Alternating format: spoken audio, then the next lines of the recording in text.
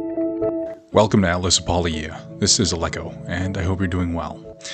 First off, all glory to Christ. Second, we want to ask that if you enjoy our podcast, that you share it with others, as that's how we grow.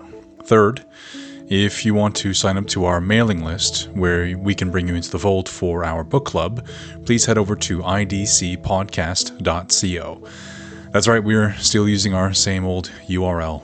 Time is short, and God allowing, I'll be able to switch that URL soon, but for now, it's there and we can still use it. Finally, if you'd like to support the podcast, you can head over to buymeacoffee.com/Atlas Podcast, and there you can buy us a coffee and help to support the many more hours, weeks, and potentially even years of research that goes into our work. All right, let's get into the topic.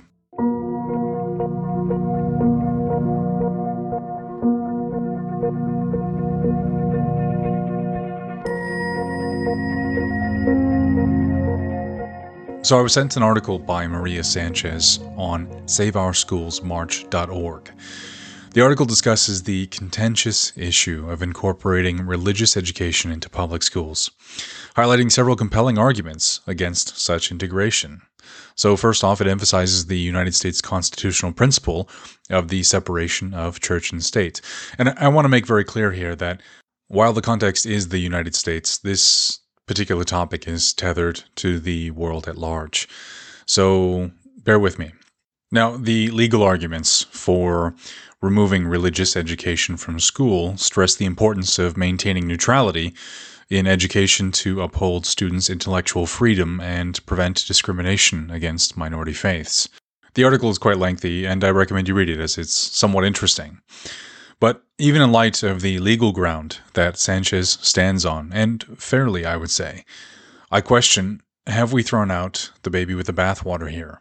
We have 62 years' worth of data, at least in the United States, to suggest that this is indeed the case. Why 62? I'll get to that toward the end. There are a couple of points that I believe are worth bringing up. Most youths and people in general have a natural inclination to eat, and many nations across the world, perhaps not as much North America, harness and guide that appetite toward positive habits. Many people have had some type of health education class where we're taught about macronutrients and micronutrients and their role in the body, and in a lot of countries, good foods are actually put in front of the students so that they make great choices. And I'm going to exclude America from this one. I went to high school in Las Vegas, and I went to elementary school as well as junior high. And no, there were no foods that were nutritious that were put in front of us. But we were taught about macronutrients and micronutrients and their role in the body. I also know that my brother, who grew up in Greece, had great foods put in front of him, and he was taught good eating habits, as well as my pals who are from the UK, as well as France, as well as China and Vietnam. There's a lot of great foods that are being put in front of these kids to promulgate good eating habits and healthiness and nutrition. Youths also have a natural inclination toward sex when they reach a certain age.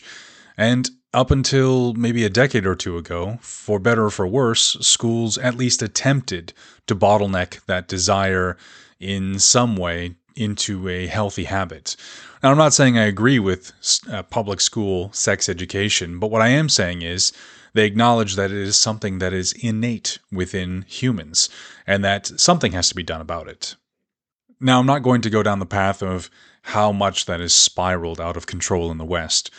And I don't really believe that that belongs to the school, that that's something that public schools should be teaching, because even from a multi-religious, multicultural standpoint, many regions of the world acknowledge that there's something deeply spiritual about sex, and you could easily omit sex education from school on those grounds alone. But that's a different topic altogether. Point is, schools, or the government in general, acknowledge that youths have a natural inclination toward eating, have a natural inclination toward sex at a certain age, and there are many human tendencies that we observe which come naturally to us, like the natural human tendency to quantify things. What temperature does water need to reach before it freezes? How many people died in World War II? We have the need for social interaction, or at least many of us do. And, of course, schools attempt to promote good, healthy social habits. And, of course, I know I'm leaving many out, but another one that came to mind as I was jotting down my notes would be the desire to be better at any undertaking.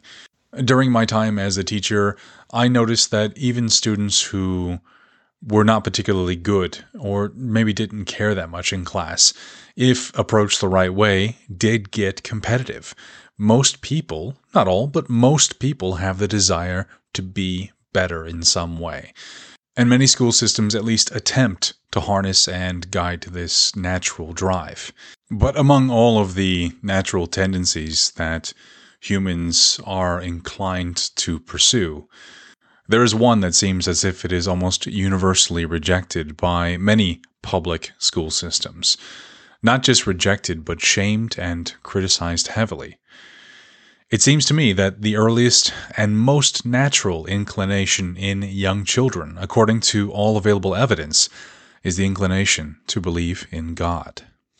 Oxford University professor Oliviera Petrovich says that children's innate ability to believe in God suggests that atheism is something that must be imposed on a child.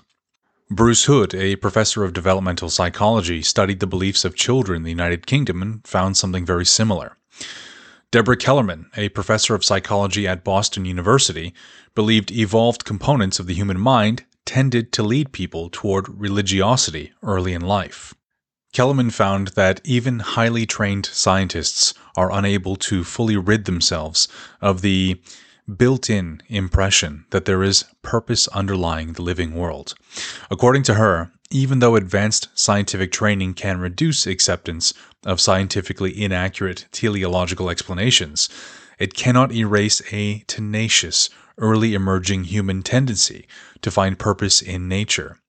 Whether her materialistic presupposition will stand up to scrutiny remains to be seen, but her observation clearly affirms the universality and power of this design intuition.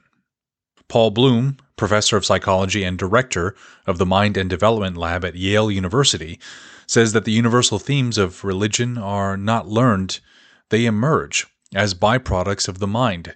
They are systems that are inseparable parts of our human nature. Justin Barrett, for the Center of Anthropology and Mind at Oxford University, concluded that our basic cognitive equipment biases us to certain types of thinking, such as pre-life, afterlife, higher power, and invisible beings who are in control of things. Barrett's work in his 2012 book, Born Believers: The Science of Children's Religious Belief, can be summarized as such. Number 1, cognitive preparedness for religion. Barrett suggests that humans may be cognitively predisposed to develop religious beliefs. He argues that certain cognitive mechanisms evolved to facilitate the development and transmission of religious concepts. Intuitive theism, number 2. Barrett has proposed that the concept of intuitive theism suggests that belief in supernatural agents and divine entities is a natural and intuitive aspect of human cognition. He explores how children, even without explicit religious instruction, tend to develop beliefs in supernatural beings. Alison Gopnik, psychology professor at UC Berkeley and prominent atheist activist, noted that by elementary school age, children start to invoke an ultimate godlike designer to explain the complexity of the world around them, even children brought up as atheists. As noted by Dr. Douglas Axe, humans from a young age have the innate instinct to see reality as God's creation, and it is indoctrination that causes them to believe otherwise. So obviously this is a very superficial smattering, and we haven't even begun to breach the science. I leave these here as breadcrumbs so that perhaps you as Bereans can go out and discover for yourself and not take my word for anything. I will ask, however, at the very end of this conversation, assuming that we are hardwired to believe in God and that it was a material condition, not built in by a supernatural being, what environmental condition might bring that about? It's the same question I ask about near-death experiences. What environmental condition would cause that type of mutation and that type of evolution? Surely every person being built with this type of belief system and there not being any God to support it would make us severe evolutionary liabilities. Now, I mentioned 62 years worth of data just a few minutes ago, so let me expand on that for just a moment. Since 1963, in the United States, there has been an over 500% increase in violent crime. A 300% increase in single-parent homes, the most common statistic tethered to violent crime, unfortunately, and poverty as well in the U.S., according to FBI.gov. An over 200% increase in teenage suicide, and a 75% drop in SAT scores. These metrics all seem to have originated the year after the United States Supreme Court declared school-sponsored prayer and Bible readings unconstitutional. Coincidence? In my opinion, coincidence disintegrates in the face of timing.